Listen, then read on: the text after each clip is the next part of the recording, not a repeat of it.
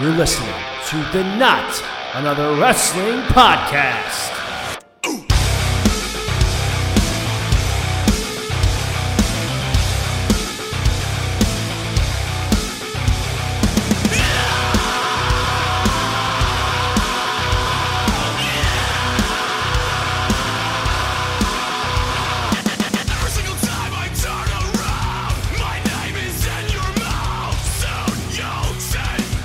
All right, let's get to it. Welcome back to another edition of the Not Another Wrestling Podcast. If you watched Saudi Mania, Blood Money pay-per-view, Super Showdown, Crown Jewel, whatever these bullshit shows are called, oh boy, you are in for a rant today. I'd like to welcome my good friend Nate to the podcast, first-time guest. Nate, how you doing? Doing very, very well. Very excited for this. We had a conversation earlier today about what are we going to discuss? It's going to be AEW, and then the Saudi show happened, and you texted me oh boy, yeah, this has to discuss. This was mainly just going to be an AEW episode because I texted Nate a few months ago, or about a month ago, saying, "Hey, do you want to be on the show for the Revolution predictions?" He's like, "Yeah, sure, of course." Nate's a regular listener of the podcast, and I know, real quickly before we get to this whole little thing that happened today, I met you back in just this past summer, right? Back in July, whatever it was. Yeah. I was in a production of Little Shop of Horrors with your sister, and I went to her graduation party, got belligerently drunk, and I walked in to you looking for, I believe it was Fyter Fest? Fyter Fest. That was... whatever was going on at that time. And I was just like, oh, dude, you like wrestling? Do you watch Lucha Underground? You were like, you know Lucha Underground? I was very surprised by Lucha Underground. And I started asking you more questions about wrestling. You're like, my knowledge kind of stops here. But yeah, we were watching, and then you watched a little bit of Fyter Fest with me. And then we were watching, I think this was the main event. It was Omega and the Bucks versus the Lucha Bros and Ladero Kid, I think his name was. I'm going to be honest, I really don't remember. I passed out on your floor. My dad's girlfriend's floor. No, I know. But yeah, that's when I met you, and we kept in contact since then. We've become friends ourselves. And since then, you saw AEW, and you figure, I think, you kind of used to be a wrestling fan, but now, AEW's kind of brought you back in. Am I right? Absolutely. I mean, you and this podcast were also a big part of it. But thank you. I along with you and a couple other friends that have been into wrestling for a while, I kind of dropped off around 2006, 2007, and I saw AEW. I was like, okay, this is fresh, this is new, this is different. I'm gonna try, to keep up with this, and more and more progressively, I've been keeping up every week, and that has sort of led me to start getting back into the WWE stuff again, and it's just. It's honestly just really exciting to be a wrestling fan again because, given some stories aside, it's almost as good as it's ever been. So I'm very excited. Yeah. From the in-ring standpoint, it is the best it's ever been. But considering what happened today with Saudi Mania... Well... Anyway, so let's just get right into that. So, typically...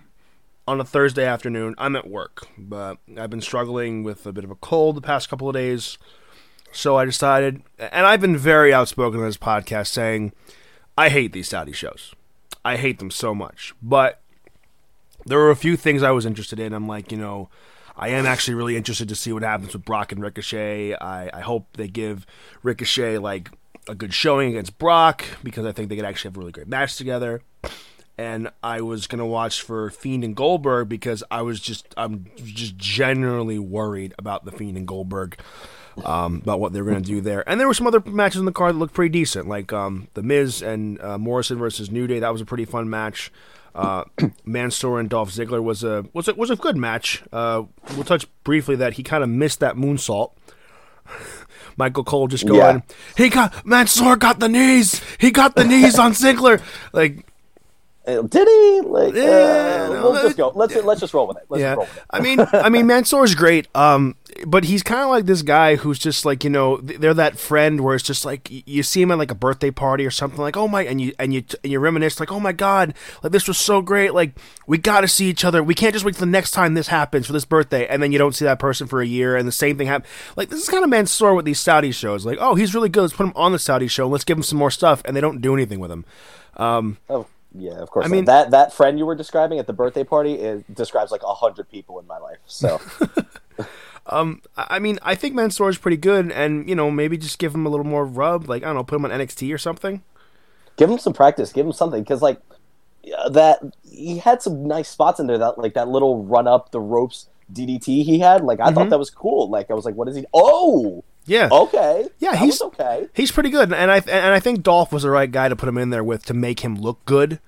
Because Dolph Ziggler, I mean, maybe they really don't book him that well and don't really get the guy, but they do see him as a good hand and to help other people get over. So that was good for him. Yeah, really, the only thing he was a similar size. He's absolutely a heel, but the only thing he's got going right now for him is like the thing with Mandy Rose and Otis, which is a completely other thing. But that's a day for another podcast. That's another that conversation. Son of a bitch, Dolph Ziggler. Anyway, so the main points I wanted to get into with the Saudi Arabia show was Brock Lesnar squashing Ricochet, and the thing we feared most, Bill Goldberg becoming the new Universal Champion. I want you to repeat that sentence again. Bill Goldberg is the new Universal Champion. What year is it? It's 2020. Okay, yes, making sure. Yes, WCW has been long gone. Bill Goldberg is like 57. He's an old man, and he beat the hottest thing in the WWE right now. All right. When this initially happened, I was furious. I just screamed at the top of my lungs, "Son of a bitch!" And my sister, Rachel, as you know her, she's like, "What? What happened?" I'm like, "No, nothing," because I knew if I tried to explain to her, she's like, "It's wrestling. It's stupid. Get over it." She tells me that all the time. She would just say that to me. So I figured it's better just to like not even say. But I know I was texting you. I was messaging my buddy, one of my best friends, Joe, who's been on this podcast a few times, who actually here on this podcast last week. Just saying that he missed the main event. He's like, I missed it. What happened? And I'm like, Goldberg, that's what happened. He's like, no, they didn't. I'm like, no, I'm not kidding. Look, and I took a picture of from Twitter, the picture of him holding the belt on the turnbuckle. He's like, you got to be kidding me. So about half hour, 45 minutes later, he sends me a picture of him screenshotting that he canceled his WWE Network subscription. I saw many pictures on Twitter like that. I'm like, wow. I'm sure you're not the only one. He's like, I'm not gonna give them money if they're gonna be doing shit like this. I'm not gonna be contributing to the problem until I see some change that I like. Then I'm not gonna give them anything. He's like, I might not even watch Mania this year, and that's crazy to say because there are a lot of cool things happening at Mania potentially. I mean, I know we got Brock and Drew. Definitely gonna get Randy Orton and Edge. Rhea Ripley and Charlotte Flair. That might be what I'm looking forward to most. Rhea Ripley and Charlotte Flair, and 99% sure that we're gonna get Shayna Baszler versus Becky Lynch. Another match should be really great. But it's this one thing that they have done in this show to completely get to just smash on all our hopes. So yeah, I was reading a thread from Nate. I don't know if you're familiar with the YouTube channel Cultaholic. Briefly familiar. I watch a little more What Culture, but I know they're sort of related somehow. Yeah. So the thing with them, real quickly, is that Adam Pacitti, Ross Tweddell, Jack the Jobber, and Sam Driver, they were all a part of What Culture with Adam Blampied, and they left to start Cultaholic, but then Adam Blampied had a bit of a scandal. He was it's a messy situation. I'll let you look it up. Long story short of it is that I'll Google it in my own time. Yeah, the long story short of it is that the Adam Pacitti, Sam Driver, Ross Tweddell, and Jack the Jobbers continue the channel, and it's their own thing. They kind of got out of What Culture, which definitely check out their stuff and Wrestle Talk stuff. They're both are great YouTube channels for wrestling. Okay, we'll do. And I screenshotted a few tweets from Sam Driver today, who's a big Bill Goldberg fan and a big fan of The Fiend. He says, all right, Thread, I don't think WWE ruined The Fiend. Was he going to hold the belt forever? No. Was Goldberg the best choice? Hell no. Not in a million years. But I feel this frees him up almost inconsequently to have more amazing storylines. He hasn't been beaten by any active roster member, and there's going to come a day where legends are no longer dipping in and out. Bray wasn't beaten by an active megastar, which means that we can space out his program with people like Roman over longer periods of time, rather than having Roman deck him and flat, and that being that within a year of the Fiend debuting. Instead, we can have him tear through the entire roster over several years and tell some amazing stories. Bray is so organically over that he doesn't need the title. I firmly believe this will show in the coming months. He's looking a bit more long-term and being more optimistic, but I'm seeing things like Sean Ross Sapp of Fightful saying LMAO, they have absolutely effed Bray Wyatt and The Fiend beyond recognition, hottest thing in wrestling 6 months ago. And Ryan Satin, I think he writes for Pro Wrestling Sheet. Jokes aside, I understand Goldberg is a bigger name than The Fiend Bray Wyatt, but nights like tonight are why Wyatt had to go away for months and recreate his whole character, which was already awesome because he lost against the big names. Now they're doing it to him again. So there are two sides to that coin and those points. And Sam Driver from Cultaholic and Sean Ross Sapp, Ryan Satin both make valid points. Yes. Go ahead, Nick. Go ahead.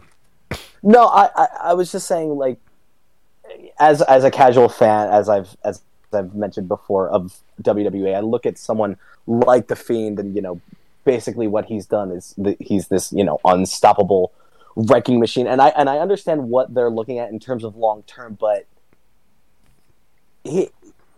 seeing someone like Goldberg beat Bray Wyatt, it reiterates, in my mind, what are we doing with him? Where is this leading eventually? What is his weakness? If he's able to take out Daniel Bryan and all these guys so easily, and then 3 spears and a very underwhelming jackknife later, I'm just at a loss as to what they're thinking.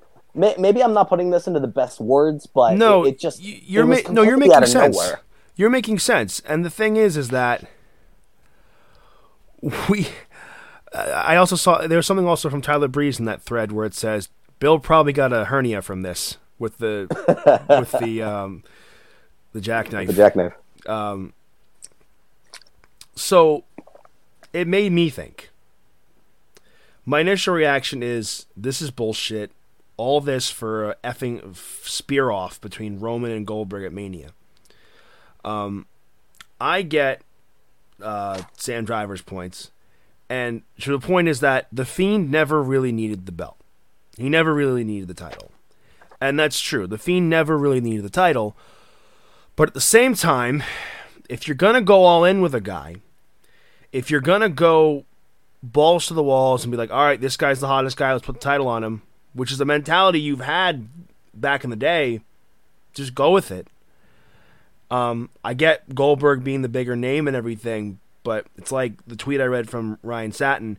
It is nights like this that Bray had to leave in the first place to go and recreate his character.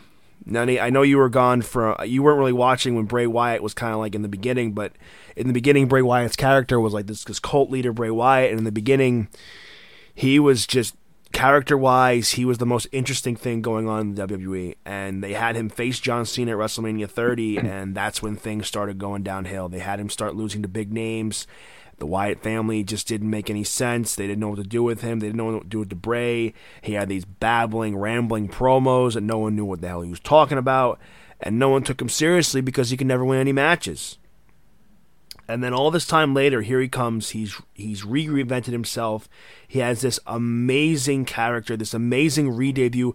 In my opinion, the greatest re-debut of any wrestler ever, with that match he had against Finn Balor at SummerSlam last year. And it is the hottest thing going. He's one of the highest. He was the number one merch seller at one point. And it makes me wonder, if your original plan was to go with Roman and Bray to Mania and Roman beats him, I'm okay with that. A lot of people are probably not okay with Roman Reigns beating The Fiend at WrestleMania for the title, of like, oh, because Roman doesn't need the win. And no, he doesn't.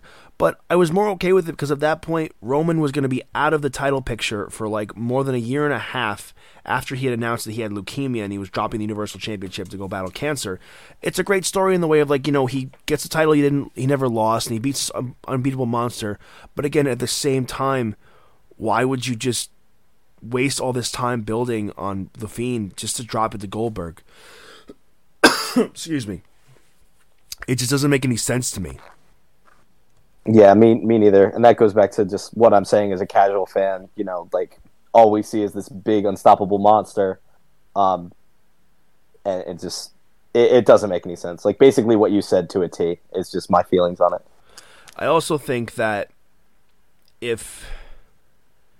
but here's what I'm trying to say, is that in 20 years, if WWE doesn't try and make any of their current guys feel like as big of a deal as a Bill Goldberg or a Brock Lesnar or The Undertaker, they're not going to be able to do this.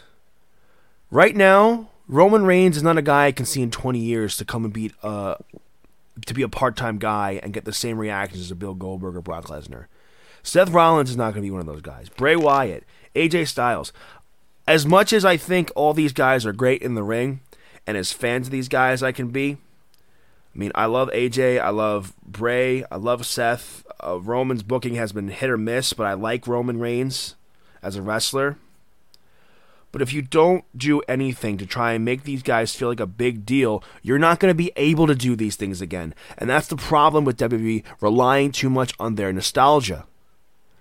And if they still want to do Roman Reigns versus Goldberg, they don't need the belt to be in the program for Roman Reigns versus Goldberg. You don't need to do it. It's a big enough match that it doesn't need the title. Mm-hmm. Yeah, I'm calling it right now. As long as Vince McMahon's in the picture, 20 years down the road, WrestleMania 56 it'll be. They're just going to husk out the 100-year-old corpses of Undertaker and The Rock and just throw them into a match together. Old man fight Kane. They're throwing wheelchairs and everyone's going to go. You have to make new stars. That's what keeps the wrestling business going. You have to make new stars, and you have to make people feel larger than life. And the last person they did that with was John Cena. He's the last person they did it with. I was just about to say, he's the only one I could see, hypothetically speaking, in that 20-year period where if you want to bring a guy back, he's about the only one, because Roman Reigns, Seth Rollins, AJ Styles maybe. But here's the thing: AJ's already name on him. AJ's already in his early 40s, and Cena. Oh, really? Yeah, and Cena's in his early 40s too. So in 20 years, they're going to be in their 60s. You can't bring Cena and AJ in their 60s. AJ, that's what they're trying to do with Taker now, and he doesn't look great. I know Taker's pushing 60, and he's been a lot. His body's been through a lot. I mean, granted, what they did with Taker tonight was just to set up his Mania match against AJ, which I'm excited for. I'm all for Taker and AJ because I think AJ Styles can be the guy to bring Undertaker to like one last really great match, you know. He was having these really great Mania matches against Shawn Michaels and Triple H, and at one point they kind of dipped down. But I think AJ Styles can really bring Taker to a one last amazing match at Mania. And it's definitely something you want to try and do before Taker's done and before AJ's done, because in this current contract, once it's done, AJ's done wrestling. Really? Has he said that? Yeah, he's publicly said that. A while ago, there were rumors about, rumor speculation that he may go to AEW because WWE was trying to get him on a 5-year contract. He's like, no, I want a 3-year contract, and I want a contract similar to Randy Orton, where you don't use me on all the house shows, and you don't need me as much. And that's kind of what AJ has right now, because he's, he has kids, and he wants to, they're kind of young, but he wants to see them grow up, essentially wants to be there, and being on the road all the time doesn't necessarily work out. Again, I think AJ's like 42 or 43. So, yeah, well, respect to him, man. That just means WWE better, take advantage of him while they can. So. I mean, eventually he got what he wanted. He did get the 3-year contract, not the 5-year contract, because the 5-year contract is the standard they're doing to try and lock people in to not go anywhere else. Makes sense. I mean, yeah. I mean, I think overall, kind of getting off topic a bit, but I think overall, Bray Wyatt, did this ruin him? Not necessarily. It hurt. Yeah, exactly. It hurt him. It didn't ruin him, but it hurt him. I know in the match they tried. I could see what they were trying to do. They had him kick out of 4 spears, and he got right back up after he lost the match. And it seemed like he was going to do something, but then the lights went off and he was gone. I don't know. There was a point. Go ahead. There was a point. Sorry to cut you off. There was a point in that match where he hits his 2nd or 3rd spear and he kicks out, and Goldberg's just got this what? How do we what? And that's the point where I was like, all right, this is just going to be another. They're just going to continue with Bray. Just you know what? We just need one more spear. That'll do it. Yeah, I was thinking part of me was like, maybe because the first spear he kicked out and the ref didn't even hit the 1 yet. So that made me think maybe they're gonna make Bray super strong and just no sell everything, but evidently not. But anyway, Bray Wyatt. I mean, apparently I think his match in the works, according to Dave Meltzer of the Wrestling Observer, is that he'll be facing John Cena at WrestleMania this year. Cena is scheduled to make his return as of this time of recording tomorrow night's Friday Night SmackDown episode, February 28th. We're recording this on the 27th, the day of Super Showdown, hours later. And Cena is supposed to come back. And originally, apparently, his opponent was supposed to be against Elias. Now, nothing against Elias. John Cena? Yeah, I mean, they've had they've had history before. Last year's Mania, Elias was supposed to be the musical guest, and then they used it to kind of bring back Cena's old gimmick as Dr. Thugonomics last year's Mania, which was really cool. I loved seeing that. Excuse me. But the thing is, it's kind of underwhelming for John Cena to come back and face Elias. I like Elias, but he's kind of dipped down, and people have kind of stopped caring about him. A lot of people online were saying Velveteen Dream from NXT. Ooh, I would watch that. I would love if it was Velveteen Dream. I would love it to be Johnny Gargano. But if there is one guy on the current roster who could use a big rub from a guy like John Cena, right now it is The Fiend. And if you're not going to have him win back the championship from Goldberg, then I think he should face Cena at Mania, and I think he should win. And if they do The Fiend versus John Cena at Mania, and if The Fiend loses, then you have completely, utterly, here's the F-bomb, fucked Bray Wyatt. we got in the one, folks. So there it is. Pardon me too. Oh God, we both sound awful. No, I know, man. This cold has been a real pain in the ass trying to battle it, and I haven't been doing too much talking today, and I just realized doing this podcast is making me sound more froggy. But anyway, the other thing, real quickly, we'll get into is because I think we spent a lot of time on The Fiend and Goldberg, is Ricochet just being completely squashed like a bug by Lesnar. It was this was ridiculous, almost to the point of comedy. It was comical. We got in a way the start. Ricochet trying to get off to a quick start, and literally Lesnar slapping him like a fly at a barbecue. Ooh. Great analogy. German suplex into German suplex into German suplex into an F5. Into F5. 1, 2, 3. 1 minute 28 seconds. Is this really? You timed it. No, someone on Twitter timed it. Oh, okay. No, but I'll let you start on this one. I mean, I love Ricochet. I mentioned this off mic with you that he's been one of my favorite wrestlers for the past few years. I think the match he had with Will Ospreay a few years ago was absolutely amazing in New Japan. Put both of them on the map. And when he came to WWE, I was worried, but his NXT run was fantastic. I loved his NXT run. I got to see him and Adam Cole at Barclays Center for TakeOver Brooklyn 4 when he won the North American Championship. Ricochet just legitimately is one of the most amazing, most fun, one of the best wrestlers in the world. And he's one of those guys who has innovated and has elevated like high-flying wrestling. And he's absolutely incredible. I was worried for someone like him to get on the main roster of Raw and SmackDown because they may not get a guy like Ricochet. I mean, a few years ago, there was a feud between Baron Corbin and Finn Balor, and the whole feud was Baron Corbin going, "Oh, I'm tall, you're short, let's have a wrestling match." That's essentially it. I was worried that the build for this match was going to be that, because the build for this match was nothing. It was not getting me invested in this match at all. But in the back of my mind, I was always just like, okay, they may not be able to have a great build with this, but I think that Ricochet and Lesnar can have a great match because we've seen Brock have great matches against CM Punk, Daniel Bryan, AJ Styles, Finn Balor, Rey Mysterio. Brock works really great with the smaller guys.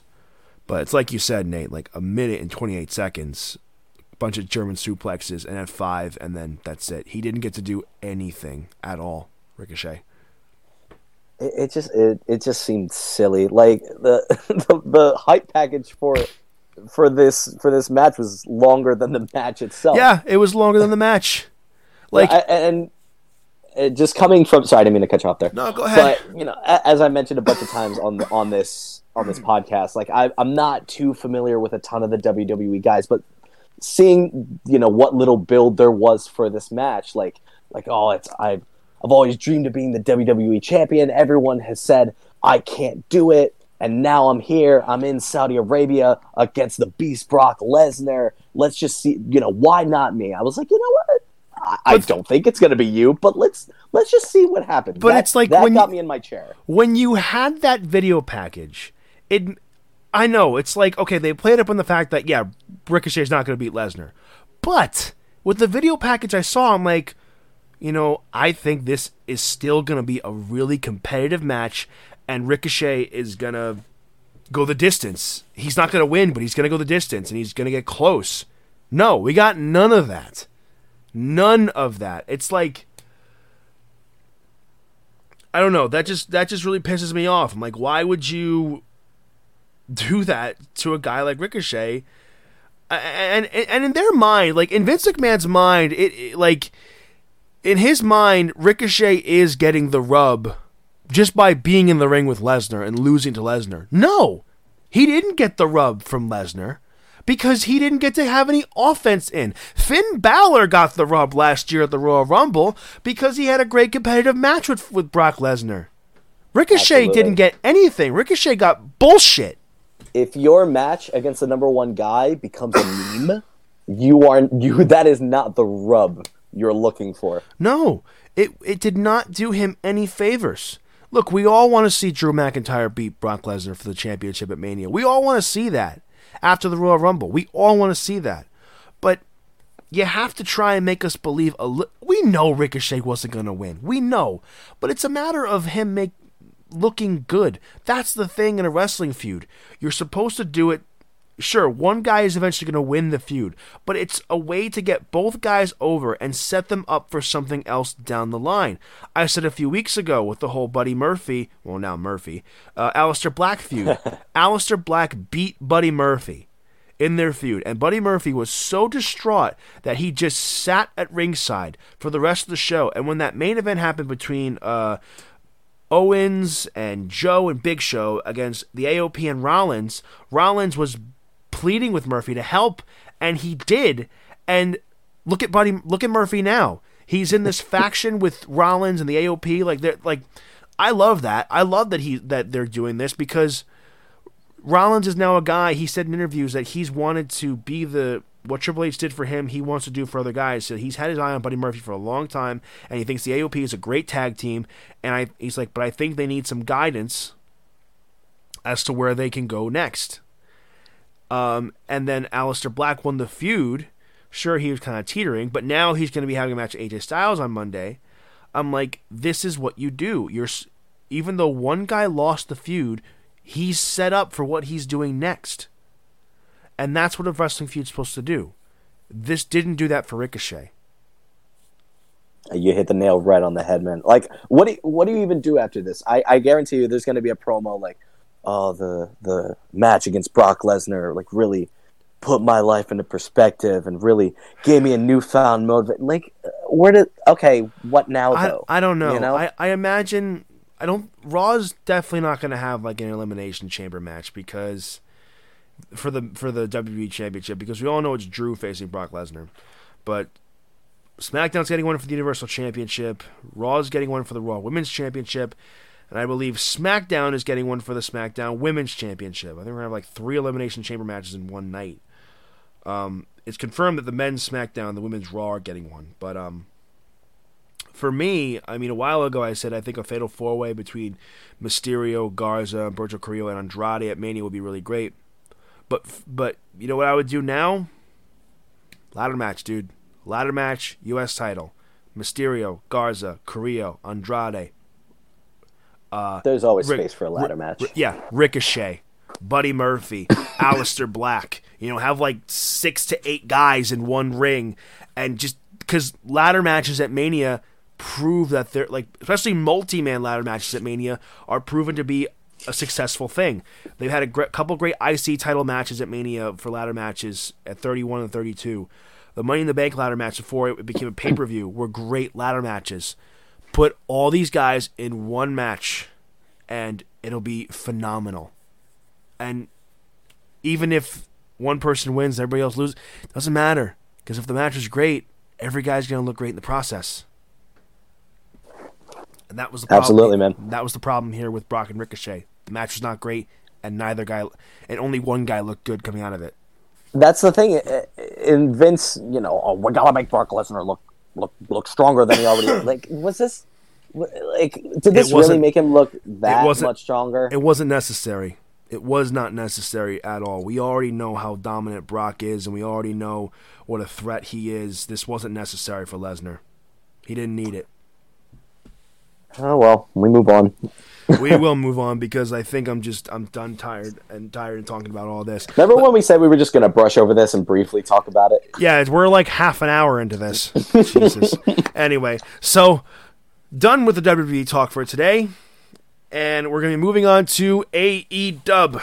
I got a got a Funko Pop Young Bucks shirt on just for the occasion. I'm very much looking forward to Revolution this Saturday, but before we get into predictions for that, we have to get into Dynamite, dig a little bit into this, and just talk about what we thought about it. Hey, I don't know about you, but I loved that Kenny Omega match to open the show. Oh my God, absolutely. We've been building up Pac for a while now. Some of the promos he's been doing where he's just looks like a crazy person. Now we finally get to see him in action. After a while now, I was actually a little skeptical to see how he was going to do, and they both just beat the crap out of each other. It was awesome. I thought this was an amazing match, and I will dare say it was a match of the year contender of how good it was. Because I've been saying for years Kenny Omega is like one of, if not the best wrestler in the world, and now people on a wider audience on like regular TV, because if you haven't really seen any of Kenny Omega, for a fan who hasn't really seen any pay-per-view stuff of Kenny Omega, this proved just how good he is, and how good Pac is too. It was kind of to end the feud between him and Pac, and just for 35 to 40 minutes, because we did go into sudden death. This almost the first half of the show, it was incredible. That's what makes this more amazing. This was the opening show. This was the opening match of a free Wednesday night Dynamite. Like, are you kidding me? This could go on any pay-per-view and easily be just as good. Yes, it was a pay-per-view quality match on live TV, free TV, and it opened the show, and I thought for sure this was going to be like the main event of the show, main event of the card. That's why I watched it. I'm like, we got it in the opener. I'm like, oh, dude, this is great. It was a little strange to see the Young Bucks out there with Kenny Omega, considering they are going to be opponents this Saturday at Revolution in Chicago. Kenny being one half of the World Tag Team Champions with Hangman Adam Page, and we'll get to that segment a little bit later. Mm-hmm. Again, this is an example of a match where both guys looked great. After the match, Pac was being interviewed by Tony Schiavone. Orange Cassidy came out because of course he did. I love him. But this sets up kind of a reset for Pac to move on to something else and, get back on track and maybe get in the title picture again someday. I think my favorite spot in this match was the shooting star press onto the table. I was just about to say that. That is the one shining beacon in a match full of shining beacons. I didn't notice it at first, but I think it was Tony Schiavone on the commentary who pointed out there that the other half of the table just whacked Pac right in the face when it broke. I'm like, ooh, damn. Because he didn't get all of it, Pac. He hit the first, the upper half of his body got it, but it's like, oh, damn. I mean, sounded like it hurt. Oh yeah, I'm sure for sure hurt. But Kenny selling in this match was great too. On adrenaline, he was just trying to fire up in the end to get the one-winged angel, which no one's ever kicked out of the one-winged angel in New Japan or AEW, except for Kota Ibushi, which I think he did it in DDT. That's a fun little fact for all you guys out there. The more you know. The more you know. And knowledge is power. So, again, Pac and Omega, I could watch them wrestle forever. But it's good to kind of see them have this big blow-off match in this feud and move on. Which is another great thing is we don't really get much TV feuds anymore when wrestling. Most of the time, it's just, okay, we're building to a pay-per-view, and then another pay-per-view. It's nice to have TV feuds once in a while and just be like, yeah, let them settle it here, Yeah, and they killed it with this one. Yeah, again, this has been one of my favorite matches of the year so far. It's a match of the year candidate. Hello? There, lost connection on my mic. I'm here. Okay. I'm back. Sorry. Okay. I was terrified. I was like, is this something on my end? Oh, no, it's okay. And I really don't edit these things out either, so it's staying in there. Anyway. This is part 2. This is the other end of the cut. Anyway, so what I was saying was, before I got rudely cut off by myself, was that this was a match of the year candidate for me, and I loved this match. It definitely is just goes to show how good Omega and Pac are, to show a wider audience how good they are, and just giving great pay-per-view quality matches on TV. You don't have to do it all the time, but doing stuff like this once in a while really, really hooks you. And I think a great example of last week with the steel cage match with Cody and Wardlow. The moonsault at the end was it was cathartic. It was amazing. He didn't even look. He just jumped. He did not even look. He didn't look, blood on his face. He looked like a madman. Cody, and my opinion, Cody Rhodes is the best babyface in pro wrestling right now. He's the best babyface in pro wrestling. Moving on to whatever else happened in AEW. It was I think the next match was Butcher and the Blade and the Bunny versus the Best Friends. Yeah, not a bad match. Pretty good. I like the exchanges between Orange Cassidy and the Bunny, where she took his shades and then he took her bunny ears. The bunny ears, which was, I love everything about him. Orange Cassidy, I will be perfectly honest that I didn't know who he was until Double or Nothing came around. I didn't know who he was, but I'm like, this guy's hilarious. This guy is great. One thing I was a little shocked by, and going back a bit with the Pac Tony Schiavone Orange Cassidy segment, was Taz came out of nowhere. I'm like, oh shit, there's Taz. What's Taz doing there? I know he's signed to AEW, and he's kind of the AEW dark guy with Excalibur, but okay. In my opinion, I said this a while ago, I think Taz should be on the commentary team on Dynamite. Yeah, that's fair. Because I like Schiavone, I love JR, but I think you need to replace one of them with Taz. Like, if you're going to replace JR with, you're not going to replace JR. But if you replace JR with Taz, then you have Excalibur kind of be the main play-by-play guy. Or if you replace Schiavone, because I think JR, he is to me the greatest commentator of all time. No doubt about it. The best to ever do it. He's getting up there, though.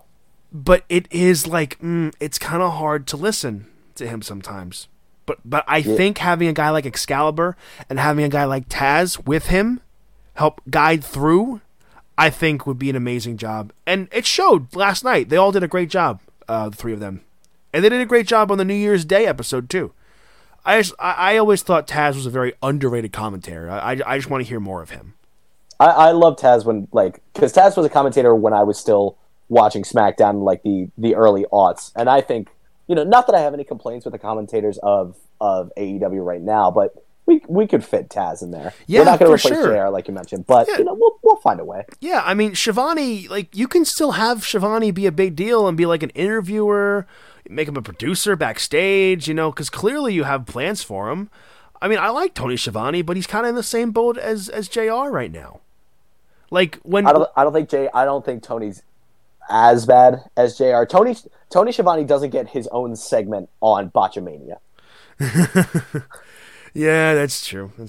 But anyway, I liked because if you can use some kind of like an interviewing guy, and they used him for that throughout the night, which I liked, and I guess it was kind of like a trial run of like, well, let's see how we do here. Because for me, I'm sorry, I keep cutting you off. Go ahead. I just want to say I love the interactions that Tony Schiavone has with Britt Baker. Britt Baker saying he has awful teeth and he's fat. I love Britt Baker. I know you do. To me, Britt Baker should be the face of the AEW Women's Division. She should have beaten Riho. She's the one who brought up in the first place, where the hell have you been, to Riho. Nothing against Nyla Rose. I think Nyla Rose is good and everything, but I don't think she should have been the one to beat Riho. I tapped into something there. I tapped into a deep part of you there that I didn't expect to. No, dude, listen, I've been a fan of Britt Baker for a long time, before anybody knew who the hell she was. So when I saw she got signed to AEW a year ago when they announced AEW, I was super happy. And I remember I did like an AEW grab bag thing when the TV first started. And when Jericho had officially announced who the Inner Circle was, first of all, they crashed the website. With people ordering the shirt on Pro Wrestling Tees. But I had a grab bag thing where, like, you select however many, it's like $10 a shirt, and you get random shirts. And in that package, I got a Nick and Matt Jacksonville shirt, like the Young Bucks shirt. Oh, that's bad. It's all right. I kind of just wear it to work and just like underneath my uniform. Cody's Thronebreaker shirt, which is a pretty cool shirt. I like it.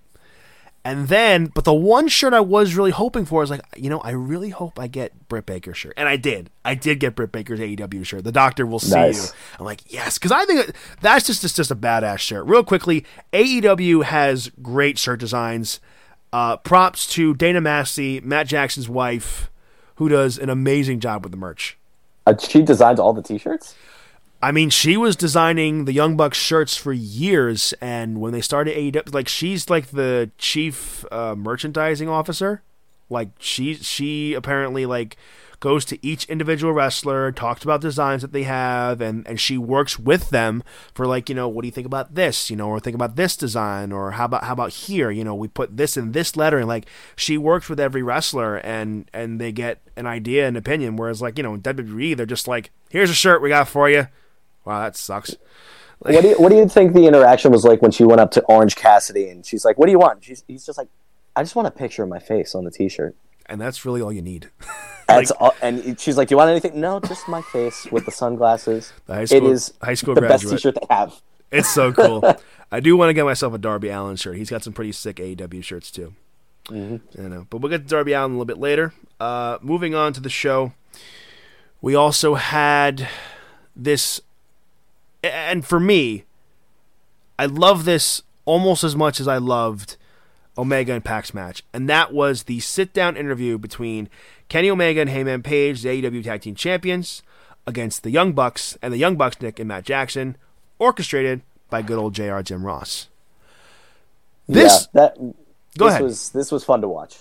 This was great because there was clear tension between the Bucks and Hangman Page and Omega. And Omega's kind of like on the Bucks' side, like we're all friends. At the end of the day, we're all friends. He's like, but Matt's like, but I've lost too much sleep over that. We're the best tag team in the world, and we're gonna take those. And Hangman Page has been drinking. He's been on a drinking binge, and he's organically gotten over in the past number of months. And Matt and Nick are pissed off at him, like, what is with you lately, man? Like we brought you in, and like Nick just said, like, you were a jobber in Ring of Honor, and we brought you into the Bullet Club, and now look at you, you're a star. And at first I'm just like, whoa, guys, you're kind of taking a bit of a shot at Hangman. And Hangman Page's like, oh yeah? Like, the chip on my shoulder is this tag team champ, because this is the greatest accomplishment of my entire career. And I've been trying to get away from you guys and be my own star, but you keep pulling me in, and they're like, and then it was a lot of tension, and for me, this is the match I'm most looking forward to on Saturday, because you really don't know which way it's going to go. Is this going to end in a heel turn for somebody? Are we going to get new tag team champions? Are they going to retain the titles? And we'll get into our predictions with that match later on. But Nate, what's your take on this whole story with Omega and the Bucks and Hangman Page?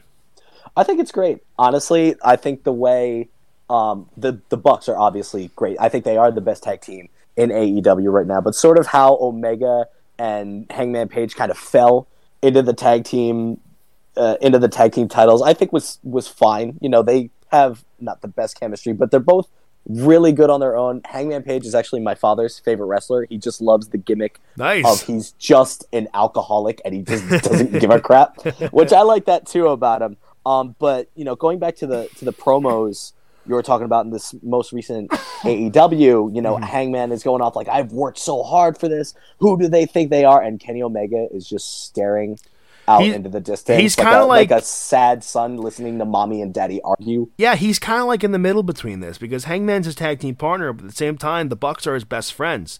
And I know you haven't been watching them or have known about them as long as I have. But I've been watching these guys for a long time, and again, Hangman Page was nobody until they brought him into Bullet Club, and then the Elite formed. It just, being the Elite made a star out of Hangman Page, and he's been able to do stuff on his own to make himself a star in AEW, and you do have to wonder, where is this all going to turn out? Are the Elite going to split? Are Hangman and Omega going to be able to coexist? And another big thing in this match is, people are like, oh, well, the Bucks... Because everyone said, oh, well, the Bucks are going to book themselves to win the tag titles. And, I mean, eventually, yeah, the Young Bucks are going to win the tag team titles, and they are the head bookers of the company. But you have to realize, they can't not win the tag team titles. Yeah, absolutely. And it was just a matter of time.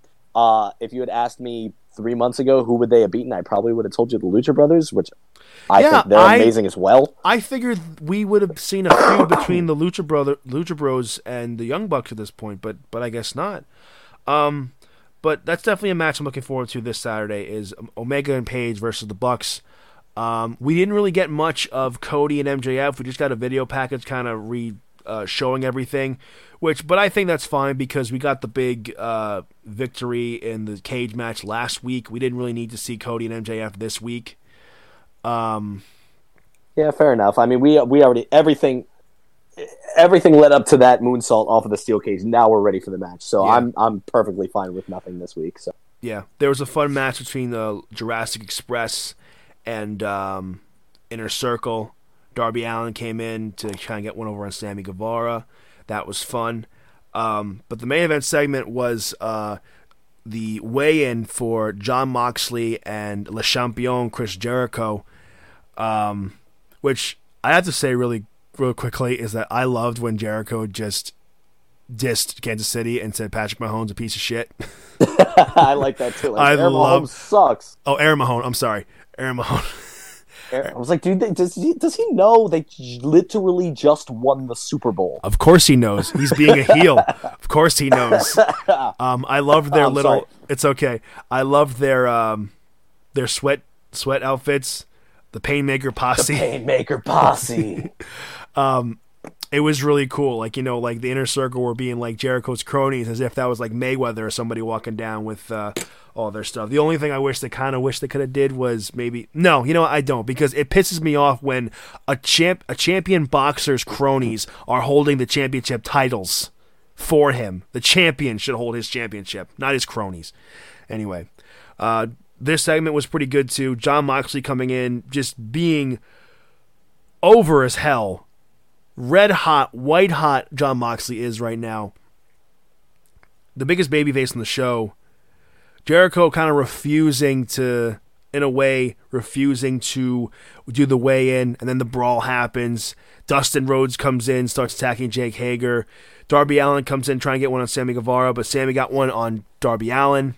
And Moxley busted open Jericho the hard way, and Jericho hitting the paradigm shift DDT onto Moxley onto the scale, ending with Jericho holding up the title high. Overall, Nate, what'd you think about this episode of Dynamite, and did you think this was a good go-home episode leading into Revolution this Saturday? I think that the past couple, 2 or 3 weeks back, episodes of Dynamite leading up to this pay-per-view really made the pay-per-view feel like it's incredibly important, especially this show. It's everything with the weigh-in, everything with, Pac and Omega, and especially last week with Cody and Wardlow. It's been incredible. It's been a good time to be an AEW fan. And I'm glad you say that, because I did mention before that I have been kind of behind AEW myself, because I've been watching a lot of NXT because of the build to NXT TakeOver Portland, which is why I'm glad I have you here tonight with me to kind of fill in some gaps that I may not know or may not realize. But I think with that being said, we should get into the AEW Revolution predictions. Going to pull them up here for a second. Hailing from Chicago, Illinois this Saturday. And we're going to start things off here with the matches. Here we go. So first, looks like it's going to be a pre-show match. We're going to have SoCal Uncensored SCU, Frankie Kazarian and Scorpio Sky with Christopher Daniels at their side ringside versus the Dark Order, consisting of Evil Uno and Stu Grayson with Alex Reynolds and John Silver. Real quick bonus question, though, here, Nate. Who do you think the Exalted One is going to be? Well, I mean, we have to find out at the end of this match, right? Maybe. Because they've already said SCU is going to be joined by Chris Daniels. Every time the Dark Order has been involved, Chris Daniels is for some reason nowhere to be seen. There was a situation a couple weeks ago where the SCU had a match, and the Dark Order got on the Titantron. It's like, oh, blah, blah, blah, Dark Order. And Chris Daniels was like, I'm going to go check on them, make sure they don't bother you. And then he just didn't come back. So are you hinting that Christopher Daniels could be the Exalted One? I'm hinting he could be, but there's someone else that's been rumored that I think you also had in mind of being a potential pick. Matt Hardy. Yeah, broken Matt Hardy. I mean, that's been the big running rumor for a while. I mean, Evil Uno even said this week that I think Chris Daniels will be obsolete. I mean, that's a direct Easter egg to Matt Hardy.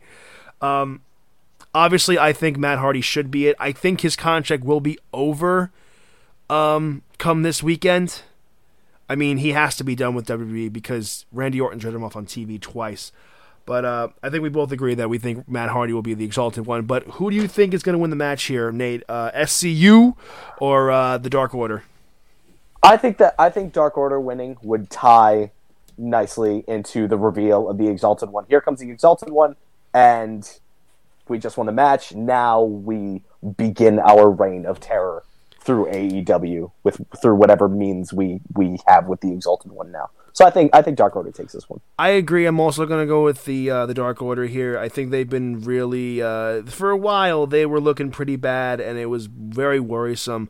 But I think they've been built up back pretty well, and a win here definitely with the reveal of who the Exalted One can be definitely can help. And SCU can take the loss. They were the first ever AEW Tag Champs. Yeah, there's no problem there, and they kind of have to reveal who the Exalted One is here because they've been building it up for a while, and it seems it got to the point with the Dark Order where it's like, are we really not doing anything with this? Yeah. But it'll be a nice reveal at Revolution. If they don't reveal it at Revolution, I actually don't care about the Dark Order anymore. Well, so if they don't, it'll probably be on Dynamite on Wednesday. Yeah, but I mean, you've got a perfect opportunity to just drop a bomb in Matt Hardy right here. That's true. So I don't see any reason to not do that. Okay. Anyway, so the next match, which was announced on Wednesday, it's Pac versus Orange Cassidy. Nate, who do you have and why? I just want to say before I say this, I love both of these guys to death for completely different reasons. They are on opposite ends of the AEW spectrum in terms of seriousness. Yes. One's super serious, the other is not serious at all. I have no idea what they're thinking with this match. I mean, I right off the bat, I don't think there's any conceivable way that Pac can lose this. No, absolutely not. He would look like such a doofus losing to Orange Cassidy, even if he tries, quote unquote. Now he's going to try. I think this is going to be either. I have no idea what they're planning to do with this. I hope it's hilarious, but I think Pac takes this. There's no way he loses to Orange Cassidy in his first wrestling match. Yeah, I have to agree for similar reasons. Orange Cassidy he's not a serious wrestler. He's very funny. That's his whole gimmick, is that he doesn't care. And Pac is one who does care, is super competitive. And this is a thing where it can get Pac back up onto the drawing boards, I guess, as a top contender. And it'll just be a fun match. It'll be a fun match. Pac. I am excited to see what they do with Cassidy here. Like, they bring him out, and then he doesn't care at the start, and then, like, as Pac's about to throw one over on him, then he powers up. He takes off the glasses, or he puts his hands in his pockets, and then he starts beating him up for a while, and then he's like, you know what, I'm done. I think we're gonna kind of see some glimpses here and there of like him being serious, but nothing too crazy. I think they're gonna save that for somewhere down the line. Just give a little taste, you know. Yeah, build him up a little bit, because you got so much. I mean, Orange Cassidy's almost as over as Jon Moxley is to some people. That is a fair assessment. Next up is the AEW Women's Championship match. Nyla Rose defending the championship against Chris Statlander. Who do you have for this?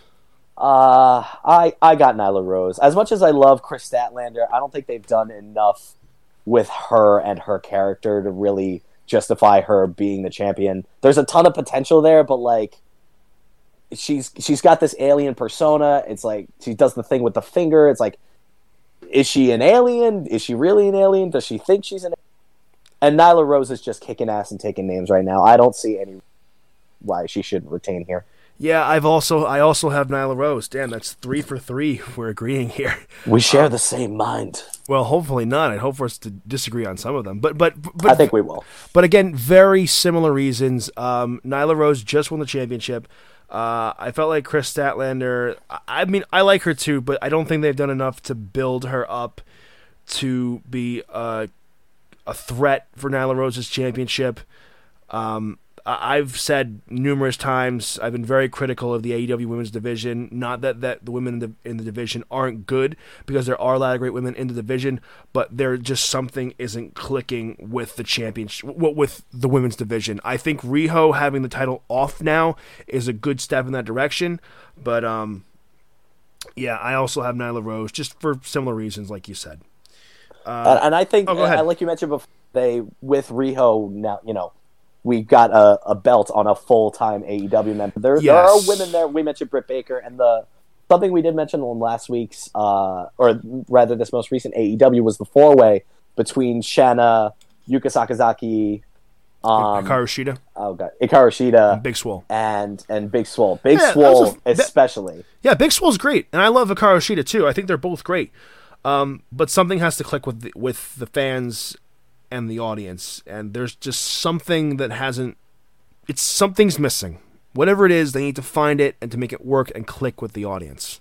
And they've got that opportunity right there with Chris Statlander. If they can build her up, God knows she's a great wrestler, but something's just off, like you mentioned. And I think Britt Baker should be in this conversation, to be honest. I think she should be the champion right now, because I think with someone like her, it can build the division up and make everyone else feel more important. Anyway, let's get into the next match. This one is a little harder to predict for me, but we have Darby Allin taking on Sammy Guevara. Who do you have for this match and why? Yeah, this one's up in the air for me too. All of the matches regarding the Inner Circle are kind of up in the air for me because they're all tied to what happens with Chris Jericho and Jon Moxley, which we'll get to. But for reasons that I think this is going to be a very fast match. They're both smaller guys, both very athletic, both very good wrestlers. Yeah, me too. But I think, for no reason other than I just think this is what will happen, I think Darby Allin's going to take it over. Okay. Yeah, I've been going back and forth for this. My gut and my heart say Darby Allin, but a part of me also says Sammy Guevara too. I think this match more than any other on the card could go either way. Yeah, there's a few that could go either way, and you're not really sure which. But you know what? I'm going to keep the agreeing train going, and I'm going to go with Darby Allin as well, because I love Darby Allin. I'm going with my heart here. I think he's phenomenal, and I think he's just going to be a big star one day. If he's up on the rise now, and he's fantastic, but I think he has the potential to be like Rey Mysterio level big with like kids. That's how much potential he has. Oh yeah, he's got that edge. He's got that cool edge. He rides a skateboard and he wears a blazer, which is something you don't really see in wrestling. You never really saw anybody with a skateboard who actually rides it. I think this match is going to end with some kind of going one way or the other. Yeah. Next up, this Inner Circle members debut in AEW in the ring. You have Jake Hager taking on Dustin Rhodes. Who do you have for this one? I've got Jake Hager for this one. I think he's been not exactly waiting to prove himself. I feel like he's just been content kind of being Chris Jericho's sort of muscle in the Inner Circle. But I feel like Dustin Rhodes would be a good win for him. It would start him up in case, God forbid, something happens to the Inner Circle and it ends up breaking up. I think Dustin Rhodes is a good stepping stone for him to sort of establish his own sort of singles potential. Plus, he's a big guy. He's a good wrestler. I feel like he needs to prove himself here. I also have Jake Hager because it's his first AEW singles match. You definitely need to make him look really, really strong and everything. I think a guy like Dustin will really help him get to that, because even though Dustin's in his 50s, he's still putting on amazing matches. Jake Hager definitely needs to look strong here. I don't really play into too much with the other Inner Circle matches. Like I said, I picked Darby Allin for my previous prediction, but I think Jake Hager will win. He kind of has to win here, Jake Hager. Not much else to say. Next, for the AEW Tag Team Championships, the challengers, Nick and Matt Jackson, the Young Bucks, taking on the champions, Kenny Omega and Hangman Adam Page. Nate, who do you have for this? I think this is as cut and dry. Maybe not as cut and dry as versus Chris Statlander. I think, given everything that's happened up to this point with Adam Page is going to mess up one more spot. Kenny Omega is going to just be done with it. The Young Bucks are going to win, and Hangman Page turns heel. God damn, dude. It's like you're taking everything I want to say and just saying it. Well, I mean, you've mentioned that before. You think Hangman Page is going to turn heel. I do. I'm a long-time listener of the podcast, but I think everything's going to come to a head at Revolution, and I see no reason why the Bucks can't take it, and Hangman Page is just going to walk off beer in hand and say, "F all of you, I'm doing my own thing." I think so too. I do think the Young Bucks are gonna win the tag titles. I think at this point it's fine.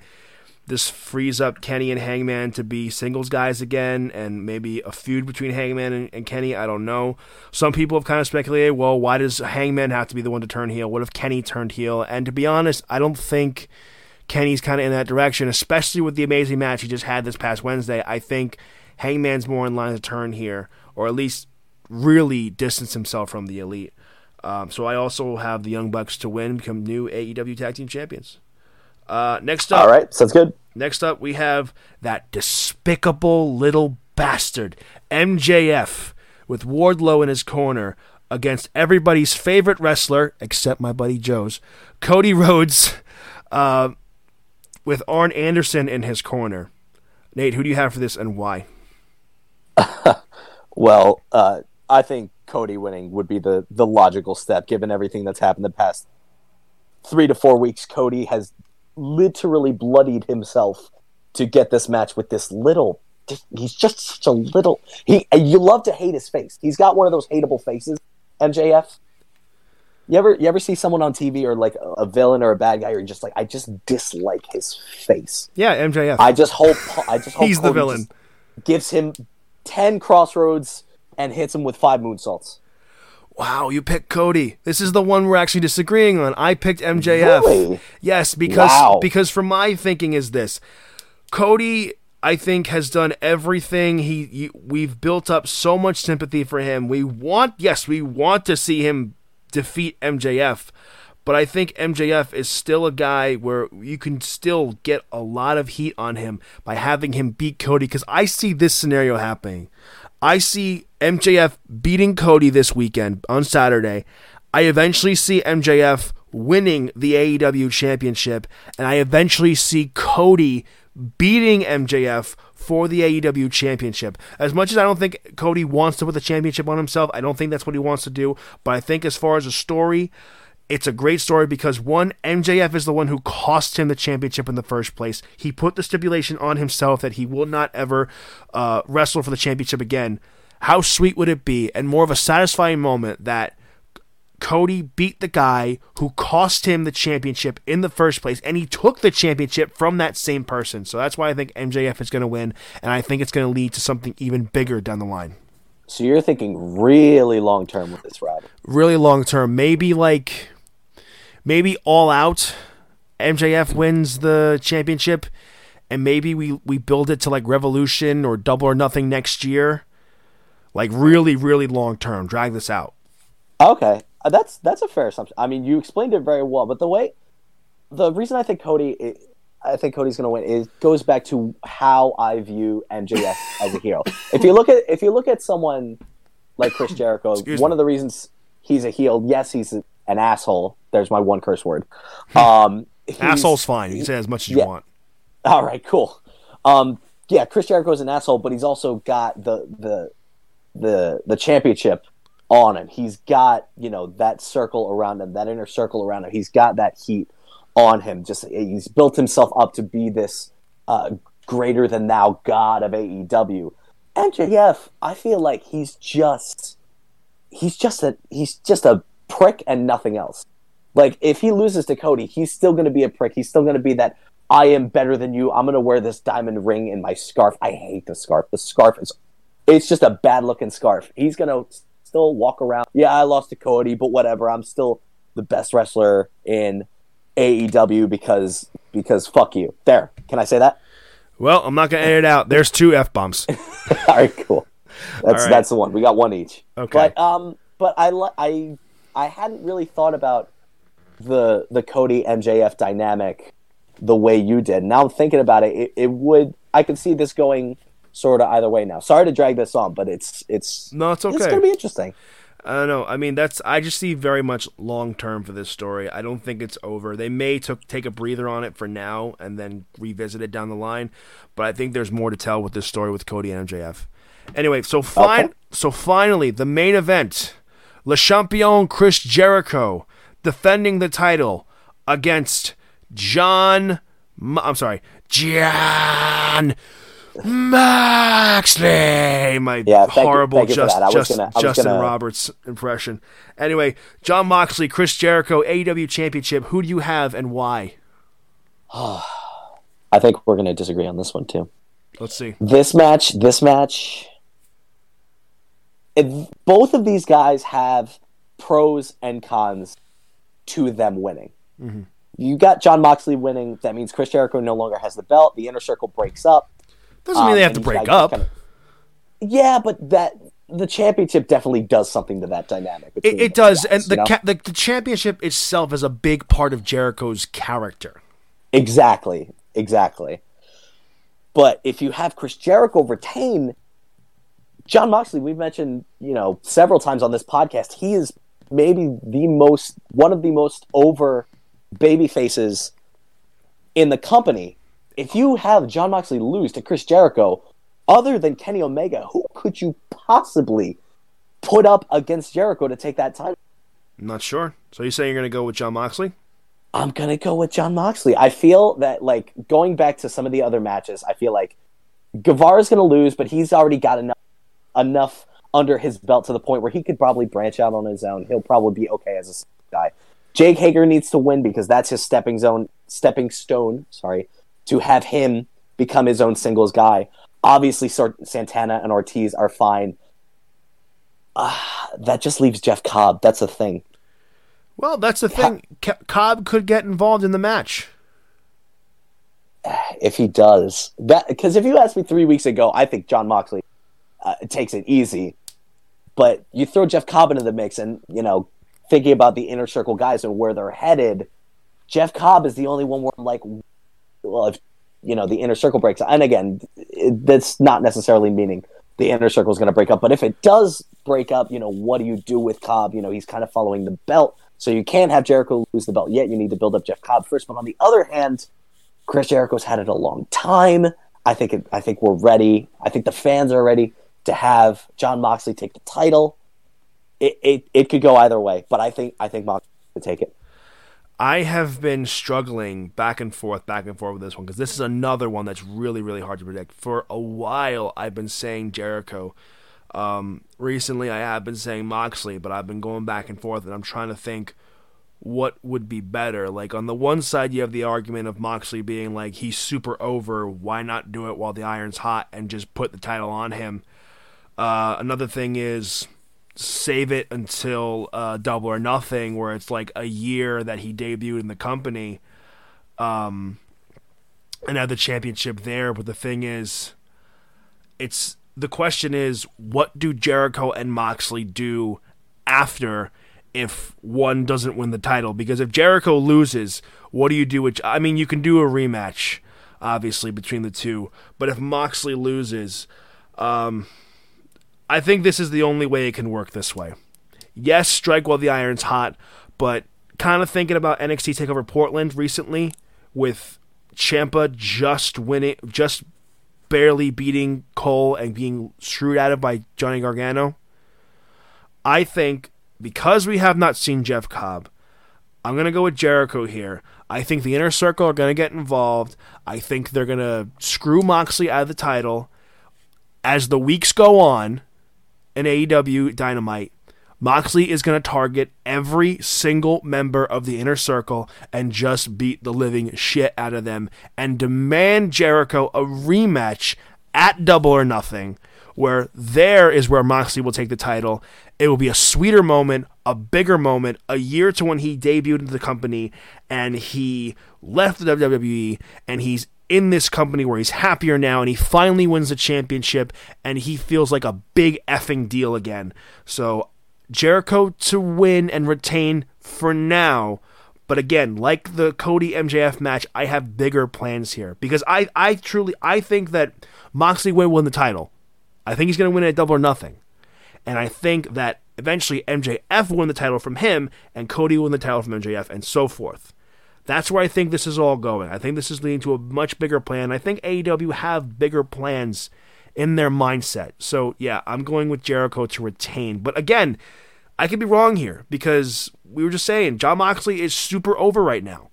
I wouldn't be against them putting the title on him on Saturday. I think it, like you mentioned, it boils down to, well, you've got really long, boils down to Jeff Cobb. They're gonna not solely around Jeff Cobb, but he's a big part of this. You're going John Moxley is going to go full anime protagonist. He's going to lose everything, and then he's going to build himself up all the mini bosses week to week until he finally ends up at the top of the mountain. I think, yes, I am putting into that perspective. Yes, I think that Moxley will get screwed out of the title in some shape or form, because I think if Jericho beats Moxley clean, then that hurts Moxley, I think. And where does it leave? Because if Jericho beats Moxley clean, Moxley doesn't have any grounds for a rematch. He has, the only thing he might have is, I only have one eye. Fight me while I have two eyes. But that's really, really insignificant. Like, really? Yeah. Is that what you're going to go with? I know. And that's the thing. I think that the Inner Circle are going to get involved. Whether if it's just Jeff Cobb or it's the whole Inner Circle throughout the match, I think they're going to get involved. And I think they're going to screw Moxley out of the title. And I think they're going to save it for the big babyface win at Double or Nothing. Because Double or Nothing is their WrestleMania. And I think that's where you should save the big match for. The big victory. All right. So that's... I'm still going to be debating back and forth for the next day. Like, I could see either. I can too, but they're locked in, man. They're locked in on the internet. We got the picks. The internet has hurt them. Okay. Anyway, thank you, Nate, so much for coming on the pod, dude. I'm glad you could finally do this. I'm excited for this pay-per-view, man. I cannot wait. I will not, unfortunately, be watching live. I have a prior engagement that I need to go attend, but I know, boo me, boo these people. I really don't want to go. Nothing's more important than your wrestling. Yeah, I know, but I kind of have to go.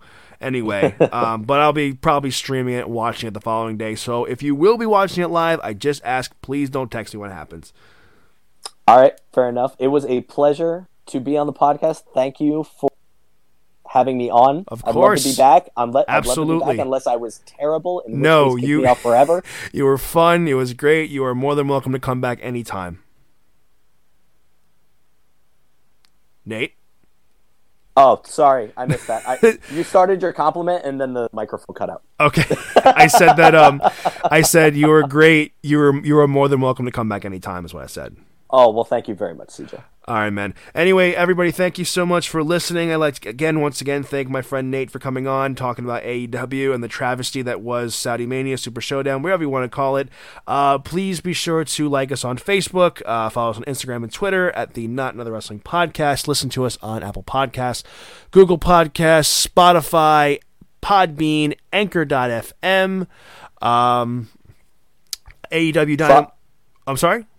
I was just going to say follow me on at Nate Almeida. Shameless plug, sorry. That's okay. You can follow him on Twitter at Nate Almeida, and follow me on Twitter, I guess, at CJ_1214. And thank you again once again, guys, for listening. For my friend Nate and CJ Palmisano, we will see you all next time.